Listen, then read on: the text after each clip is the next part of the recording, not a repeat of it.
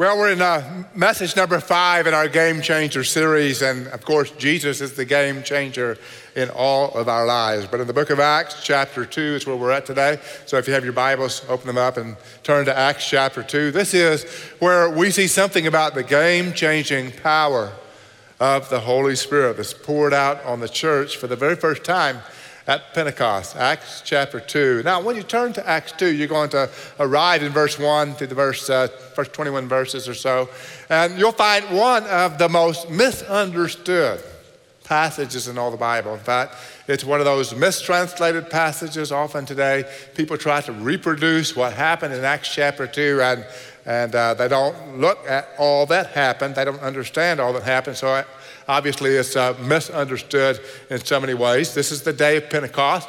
It's the time when the Holy Spirit first is poured out. So when you read your text today, in order for us to be able to be on solid ground about what actually happened in the book of Acts, I want you to put on your CSI hats. Does anybody know what CSI stands for? Crime Scene Investigation. Now, no crime is taking place in Acts chapter 2. Don't get me wrong.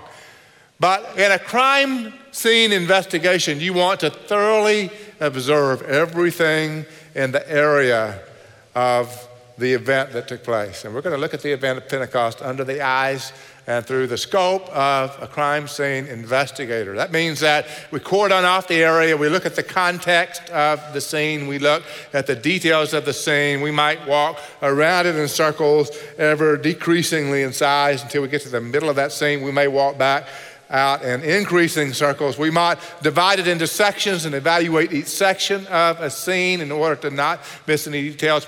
We'll take pictures, wide angle lens, and then narrow it down just a little bit so we get the whole picture, then zooming in to the finite details before we make any conclusions. Now, here's what happens in crime scene investigation. In crime scene investigation, if you fail to observe some key elements of the scene, you will make a faulty interpretation of what took place and therefore a faulty application of what you do as a result of that scene. So it's incredibly important to observe well. Well, reading your Bible is much like that, especially with an event that took place 2,000 years ago.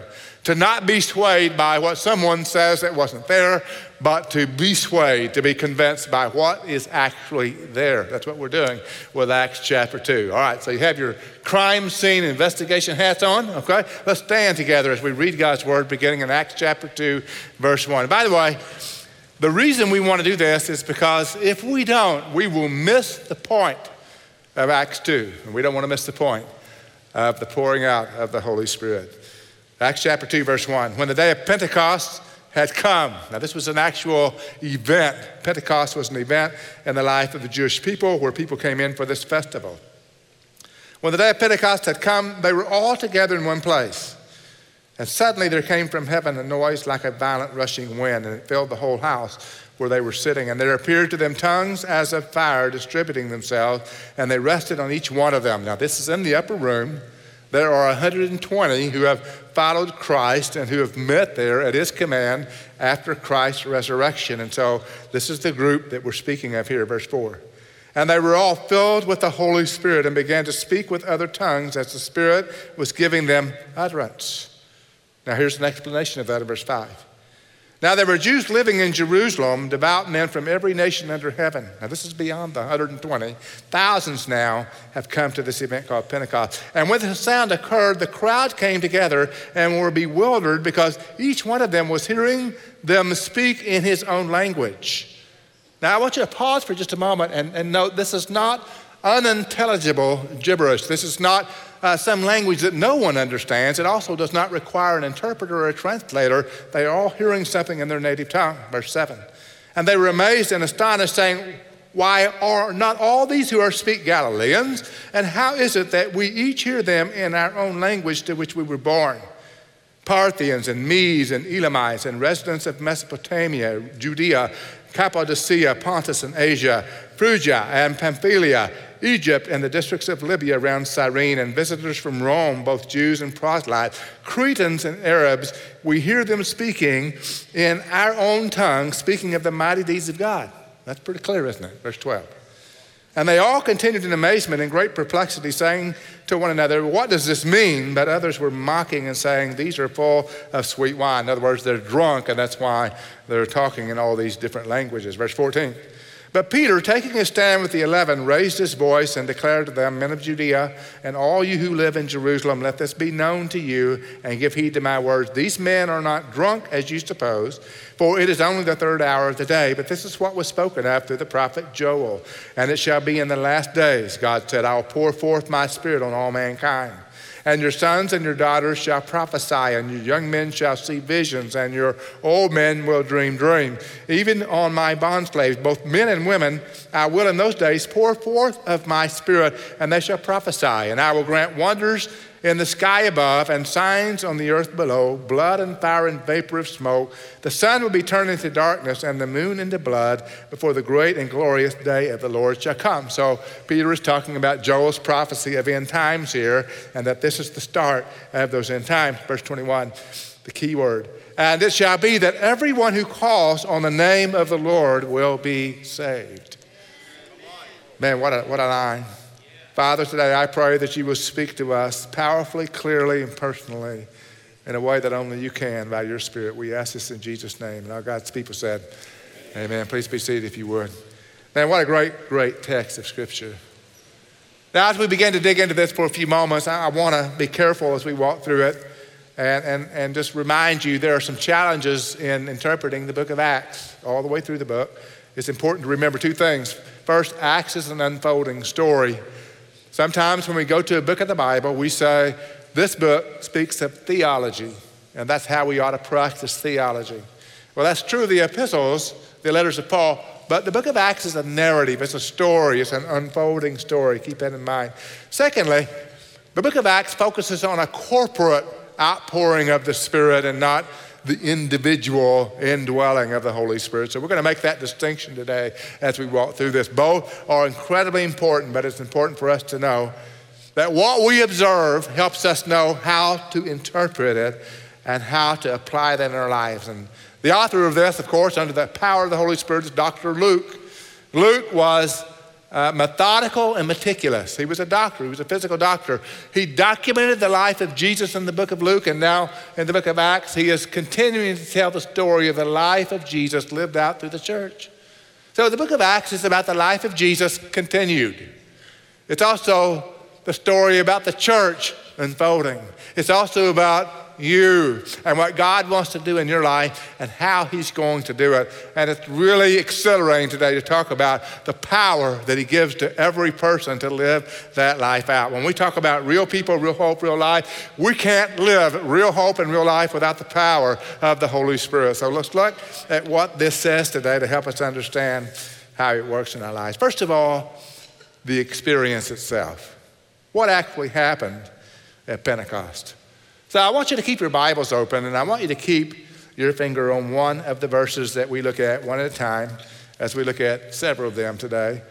In verses 1 through 5 of chapter 2, we find what actually happened at Pentecost. Now keep in mind, this is the actual, authentic, original experience, and it's undeniably, it's God's doing. It's not something someone could manufacture. It's not something that's propped up or something that is somehow dramatized in any way. This is what actually happened at Pentecost by eyewitnesses that were actually there. Now, as we begin in this analysis, this looking through these verses, notice what they were doing. Verse 2, they were sitting. They weren't standing. They weren't kneeling. They weren't asking for some visitation of any kind. They were simply waiting. This is not a charismatic altar call we're talking about in Acts chapter 2. This is a moment where the 120 have gone to the upper room and they're doing just what Jesus said. You go and wait. Just wait. Because there will be a moment, and there will be an undebatable moment, a moment that can't be explained any other way, where I'm going to pour my Spirit out in your life. So you go and wait. They were sitting. And then in verse 2, the Bible says, as the Holy Spirit was poured out, it said, a noise like a violent rushing wind. A violent rushing wind. Now, this does not mean that they had a prehistoric sound system where they pushed a button and some recording of some sound rushed over the speakers. That's not what they're saying. They're saying it was a violent sound of a rushing wind. Now, let me pause for just a moment. I grew up in Oklahoma in a place called Tornado Alley. There's a lot of Tornado Alley places in Oklahoma, Texas, Kansas. How many of you have actually been in a tornado or near enough a tornado to experience that in some way? A lot of hands go up, okay?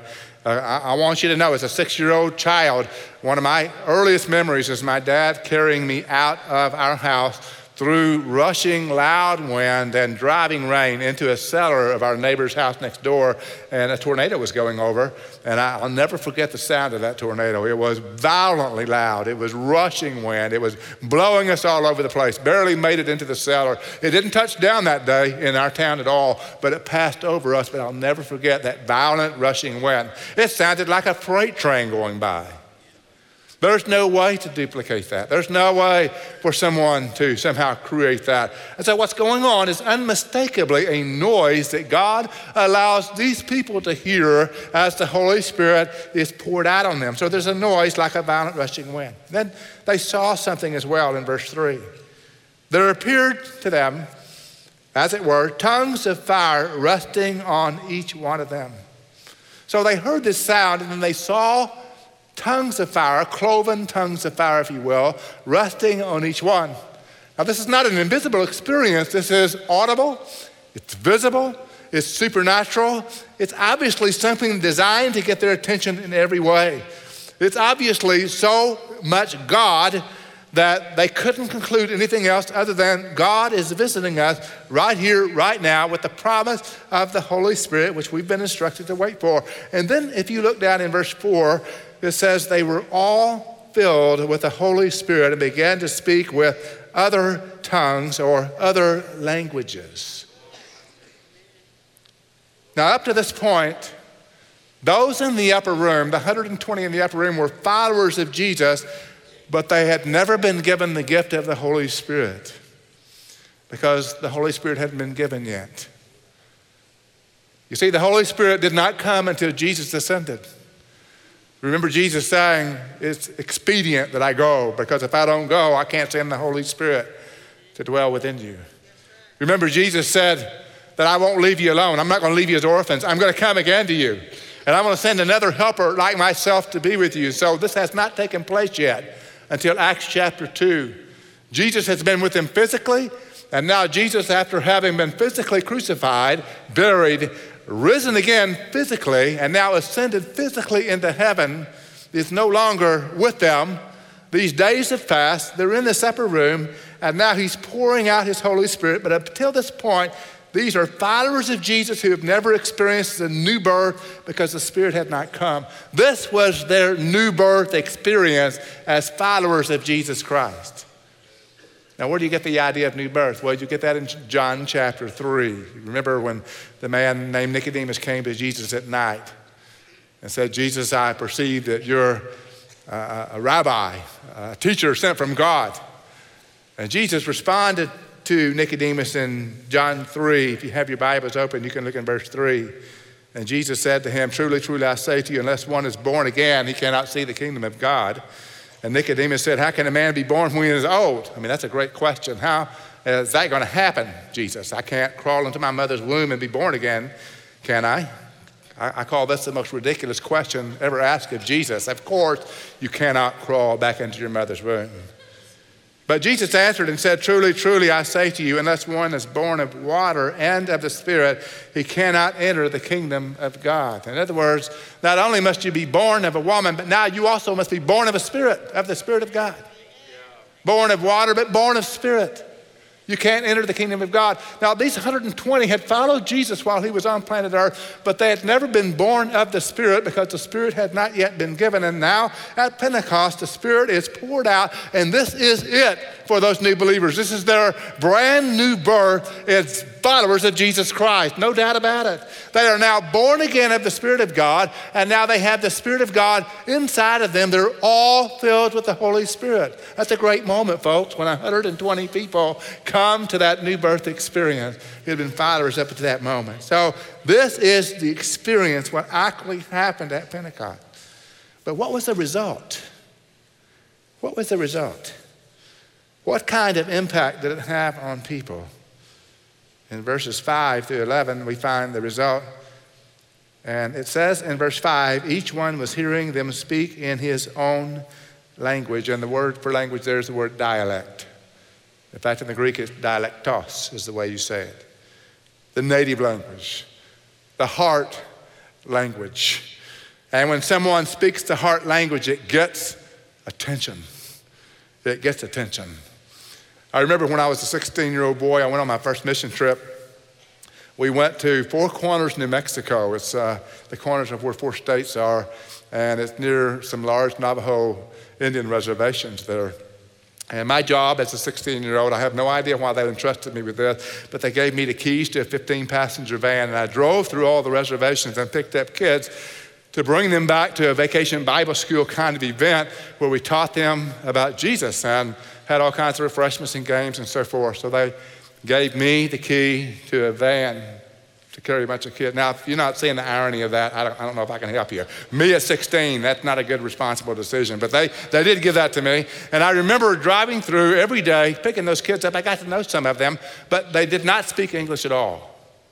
And so when we came to the Vacation Bible School, we had teachers that taught Navajo to teach them the gospel and so forth. And all week long, I had this little book with me about Navajo language, and I wanted to learn some of the Navajo language and at least communicate with a couple of these kids. And one little girl every week was one of the first ones I picked up every day, and she sat on the seat next to where I was driving every day.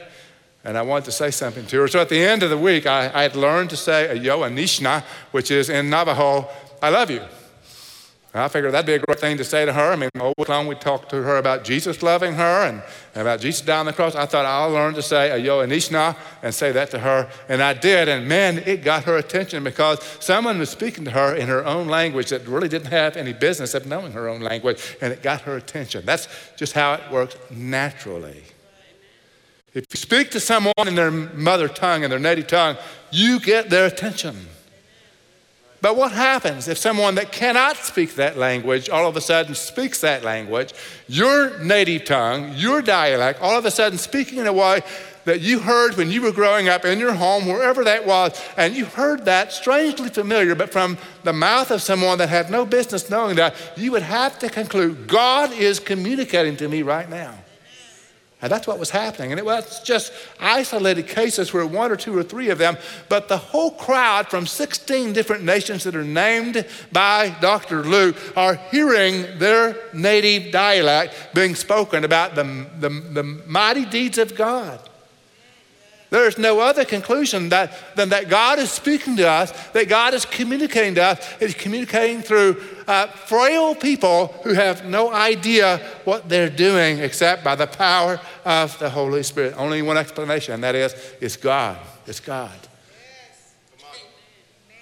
The Bible also says that they explain that by saying in verse 11, we hear them in our own tongue, speaking of the mighty deeds of God. This is what I call the anti-Babel moment. You know, at the Tower of Babel, when the sin of mankind conspired to build a mighty tower to heaven, believing that mankind was mighty enough to build a tower into heaven, God went down and confused their languages. That's called the Tower of Babel, where they could no longer communicate anymore because they spoke different languages. This is the anti-Babel. This is where the Spirit of God decides to bring everybody together by using languages as well so that they can all be brought together by the gospel of Jesus Christ. So this anti-Babel moment where all of a sudden they come together and they hear the mighty deeds of God, the great deeds of God like creation and like the miracles of the Old Testament, the miracles of Jesus, the virgin birth, prophecy fulfilled, the life, death, the resurrection of Jesus Christ. All these things were being told to all these different people. And they're convinced that God is speaking to us. And then the explanation. How did the original disciples understand this? Look at what it says in verse 16. Peter stands up and says, this is what was spoken of through the prophet Joel. So his first attempt at explaining this is, let's go back to the Old Testament again. Do you remember last week when we talked about Peter's first statement after Jesus was resurrected in chapter 1, verse 15? He said, the scriptures had to be fulfilled.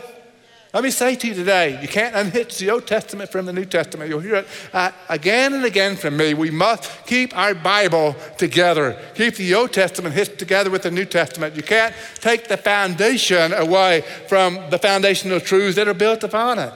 So Peter, for the second time, hails back to the Old Testament. And he says, this is what was spoken of by the prophet Joel, relying on the Old Testament. Of course, all that Peter says in that quote that we've just read deals with apocalyptic end times. Peter's basically saying this is the beginning of the last era. You had the Old Testament era, you had the era where Jesus walked on planet Earth. Now you have this last era, the era of the church, where the Spirit has been poured out. And this is the last era before Jesus comes back and completes his kingdom. We're in that era right now. The prophet Joel spoke of that, spanning many, many hundreds of years. But this is what was spoken of through the prophet Joel. And in verse 17, the key to that, I will pour forth my Spirit on all mankind. At that moment, the Holy Spirit of God was poured out on the New Testament church. And it was the promise fulfilled first to the Jews and later on to the others. Now, go back to John 14 for a moment. John 14. You have your Bibles, open it up to John 14. You see, before Jesus ascended and before Jesus left the disciples, before his crucifixion, he promised he would be doing this. And here's what he said again to refresh your memory. John 14, verse 16. I love this passage because this passage continues to instruct me and inspire me and encourage me and remind me of how I ought to live. Jesus said, I will ask the Father and he will give you another helper, that is another like myself, another helper that he may be with you forever. In other words, I'm going to give you something by asking the Father that you'll never, ever be without. You're going to be without me physically, but you're not going to be without this other helper. And then he explains in verse 17, that is the Spirit of truth, whom the world cannot receive because it does not see him or know him. But you know him because he abides with you right now. Jesus abides with you right now. So you know him, you recognize who I am, but he will be in you. That is, the Holy Spirit will be in you in the future. Amen. I will not leave you as orphans. I will come to you. That's the emphasis. Jesus says, I'm going to come to you, but I'm going to come to you as the Spirit of God, not just as the Son of God. See, the God the Father is the most predominant figure in the Old Testament. Jesus, God the Son, is the most predominant figure of the Gospels. And then the Holy Spirit of God begins the person of the Godhead that walks with us forever and ever until Christ comes back. This is what is happening, Peter said. The Spirit is being poured out on you and you will never again be alone. Man, it's powerful. I'll pour forth my Spirit. Now, let me just say this, that all that were in the upper room that day were Jews, Jewish followers of Christ.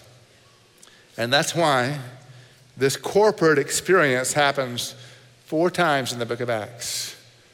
If you want to read those 4 times, you can go to Acts chapter 8, where the Samaritans have gathered together. And the Holy Spirit is poured out on the Samaritans and Cornelius and those people. Then in chapter 10, the Gentiles receive the Holy Spirit. And then in Acts chapter 19, the Greeks receive the Holy Spirit, all in the same way. This experience took place 4 times with 4 different groups of people, and according to Scripture, was not again repeated. And from that point on, the Holy Spirit came into every heart individually at the new birth. Here's what happens. When you come to the place of putting your faith and trust in Jesus Christ today, then you become a follower of Jesus, but you could become a follower of Jesus by the power of Jesus. You say yes to following Jesus.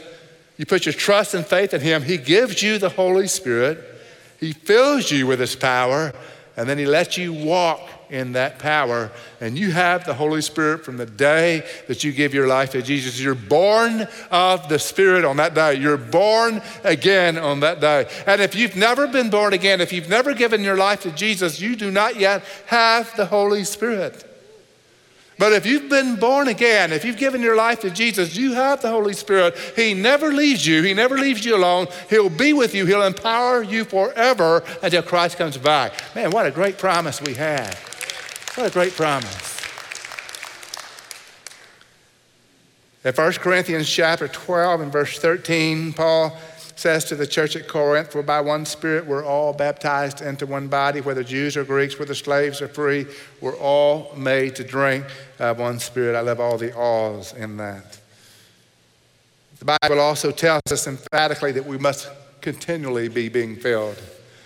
In Ephesians chapter 5, verse 18, it says, don't get drunk with wine, but be filled with the Spirit. The wording is actually be continually being fulfilled by the Holy Spirit, that you continue to seek the fullness of the Holy Spirit. And the reason I need to seek the fullness of the Holy Spirit, the reason you need to seek the fullness of the Holy Spirit is because we leak. We grieve the Spirit of God. We quench the Spirit of God. We disobey the Spirit of God at various times in our lives. We don't listen to the promptings. We don't listen to the conviction of the Holy Spirit. And we have to take a step back and say, God, I've been living by my own power, with my own ideas too much. Please forgive me. Fill me with your Spirit again. And the Bible promises that we'll be full of the Spirit again. It's a constant thing. It's a constant walk for the Christian. It's almost like breathing out and breathing back in. Breathe out sin, breathe out self, and inhale the Spirit of God in your life. Yes. Jesus said, I'll never leave you alone. I'll come to you and I'll stay with you forever. And that's the promise we have today, based on the corporate outpouring of the Holy Spirit at Pentecost. But we can know all those things and we can not be confused and we can still miss the point of what was going on. And the point is in verse 21. Notice what Peter says to conclude all this. He said, everyone who calls on the name of the Lord shall be saved. See, the point of the outpouring of the Holy Spirit is to convince others and to convict others that they need to come and put their faith and trust in Jesus Christ. It's a supernatural influence that draws people who wouldn't otherwise be drawn to God to lay down their sin and lay down their self-ideas and to give their lives to Christ. And only the Holy Spirit can do that in us. And the reason the Holy Spirit is given is to enable us to be the powerful witnesses of the resurrection and life of Jesus. Powerful. So here's some things to remember from Acts chapter 2. 3 truths to remember. Hope you write them down. Number 1, the Holy Spirit now empowers the church to carry out the mission. The Holy Spirit now empowers the church to carry out the mission. Do you know that we've been given a mission to reach the whole world for Jesus Christ, but there's no way we can do it without the power of the Holy Spirit. We'd be crazy to try. We couldn't organize well enough. We couldn't administrate well enough. We couldn't do enough things to be able to reach the world for Christ apart from the power of the Holy Spirit. We need to remember that. We need to believe that. The promise of the Holy Spirit means that he empowers you specifically as an individual to be a powerful witness for him. You know what verse or two I love in the New Testament so well? It's Ephesians chapter 3, verse 20. And Ephesians chapter 3, verse 20 says, he is able to do exceedingly and abundantly above all that we ask or think according to the power that works within us. Don't you love that? That God can do so much more than what I even know about. In fact, if I had time to reflect on all that God's Spirit could do in my life, I would step forth in faith a whole lot more. But I don't step forth in faith because I forget he's able to do above and beyond what I can think. When I want to do something to serve the Lord, when I want to do something to witness for Christ, sometimes I take a step back and think, I can't do that. But the Bible says that I'm not supposed to do that in my own power. He never said I could, but he did say he would through me and in me through the power of the Holy Spirit. We are empowered. You're empowered to live the Christian life. You're empowered to be a witness for Christ. Let me just say this. I read this historical document this last week about the early church, and let me just read some things about this. It's wild. It said, on the surface, the early Christians appeared powerless and weak.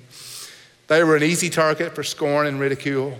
They had no great financial resources. They had no buildings. They had no social status. They had no government approval. They had no respect from educators. And after they became separated from their first century association with the Jewish synagogues, they had no institutional backing and an ancient tradition to appeal to. But what finally mattered is what they did have. They had fellowship. They had a new way of life. They had a confidence that their Lord was alive in heaven and guiding their everyday lives. And those were important things. And above and beyond all that, they had the power of the Holy Spirit in their lives. And the New Testament church exploded in spite of not having anything going for them except the power of God. That's a powerful statement. Did you know today in China, over the last 40 years, the church under the communist regime in China has multiplied many times over. Despite official opposition and persecution, they have developed a rapidly spreading house church network that is reminiscent of the early church. They are growing by leaps and bounds. Hundreds of thousands and millions of people are coming to faith in Christ in China in spite of not having anything except the power of the Holy Spirit. The Holy Spirit still empowers the church. Aren't you glad? Number two, the gospel is for every person from every nation. Did you catch all the alls? I know I'm from Texas and I really sound like it when I talk about the word all. Did you catch all the alls, y'all? Did you catch that? People from all nations, people from all tongues, people from all languages, and they were all filled with the Holy Spirit and heard the word of God spoken in their own native tongue. That's amazing. And it says to us very clearly this: the gospel is not just for one group of people, but for all. First, the Jews received the outpouring of the Holy Spirit, then the Samaritans, and then the Gentiles, and then the Greeks, and then from there it went to every person on the face of the earth. Jesus is not a white man, and the gospel is not for white people, it's for everybody on the face of the earth. So important for us to understand that. And then finally, and I love this one, I love this.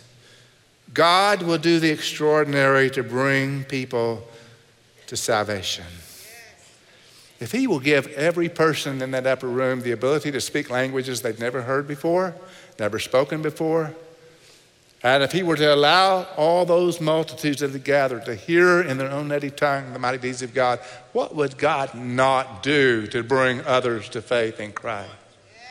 You know, there are times when I'm led to witness and I step back and I go, I don't think they'll be open to that conversation. I forget about the power of the Holy Spirit. There are times when I want to communicate with somebody and I think, I won't be able to understand them, and I forget about the power of the Holy Spirit. I'm more fearful of what I can't do than I am mindful of what he can do. But the Bible says that the Holy Spirit works inside of us so powerfully that if we'll just trust him, if we'll just step out, if we'll just be the witness he wants us to be, he'll bridge the gaps of communication and everything else. It may feel awkward to us. It may have felt awkward to them, but the end result was they were hearing about the mighty deeds of God and they came to faith. The Bible said that when Peter stood up to preach, 3,000 of them rushed to the stage and said, "What must we do to be saved?" Man, that's a great meeting right there whenever that happens, and it happened because of the power of the Holy Spirit. Not long after this, as you read in the book of Acts, you'll hear about a man named Philip, an everyday, ordinary guy. And Philip left what's otherwise considered a revival meeting and was led by the Spirit to go south to Gaza on a desert road. It's a great story. And so Philip, under the leadership of the Holy Spirit, leaves that great revival meeting that everyone is experiencing revival and repentance, and he walks south by himself on a desert road. And he meets a man at a juncture in that road that we know as the Ethiopian eunuch. Now, Philip is only gone because he's been led. He doesn't really want to go there. I can't imagine anybody wanting to go south on a desert road away from a revival, but he goes because he's led by the Spirit of God, and the Ethiopian eunuch is there reading from a scroll from the book of Isaiah. Philip says, "Do you understand what you're reading?" The man said, "How can I, unless someone explain it to me?" Well, that's an invite to a witness if I've ever heard one. He gets up and explains Jesus to him, starting in the law and the prophets. And this man eventually puts his faith in Christ right there in that chariot and says, "What prevents me from being baptized?" And they find water on a desert road somewhere, and they baptize this guy who's put his faith in Jesus Christ. And the interesting thing is, when this witness encounter is over, the Bible says Philip is lifted up and removed and placed in a whole different place by the power of the Spirit of God. Now, I look at that story and I think, this is amazing to me. Here's a man that believes in the power of God's Spirit. He just obeys what the Spirit prompts him to do, and the Spirit does all of the rest. Let me say to you today, we have all we need to be witnesses for Christ today. We have all we need. We just need to believe in the power of the Spirit of God. We need to believe that God will do whatever it takes, and he will do the extraordinary just to bring people to faith in Jesus. And if we miss that point of Acts chapter 2, we've missed the main point, that Christ wants people to come to faith in him. Man, what a great story. I want to say this to you today. You're not here in this building by coincidence yourself. You may not be on a desert road somewhere reading a scroll, but you're in a place where the gospel, the good news of Jesus is being preached. And you're in a place where you can put your faith and trust in Jesus Christ right here, right now. You may have been even invited by somebody who was led by the Spirit to invite you to come today. Now, they didn't know what you would hear or what you would perceive, but they knew you needed to be here today. And it may be today that God's Spirit has positioned you just so that you can give your life to Christ, be forgiven of sin, and be given the gift of eternal life. That wouldn't be so unusual, would it? That God would do everything today just for you. I want you to bow your head for just a moment. And I'm going to ask our counselors to come to the front. We have counselors that stand at the front at the end of every one of our services. And this is one of the opportunities that we would give someone like yourself. It may be today that you know that you need to have your sins forgiven. It may be today that you know you need to make a decision to come to Christ, to trust what he did on the cross, to pay for your sin. Maybe you've never heard this before. Maybe you've never realized that Jesus did everything he did on the cross to pay for your sins so that you could come and put your trust in him. He would forgive you and give you the gift of eternal life. It's as simple as that.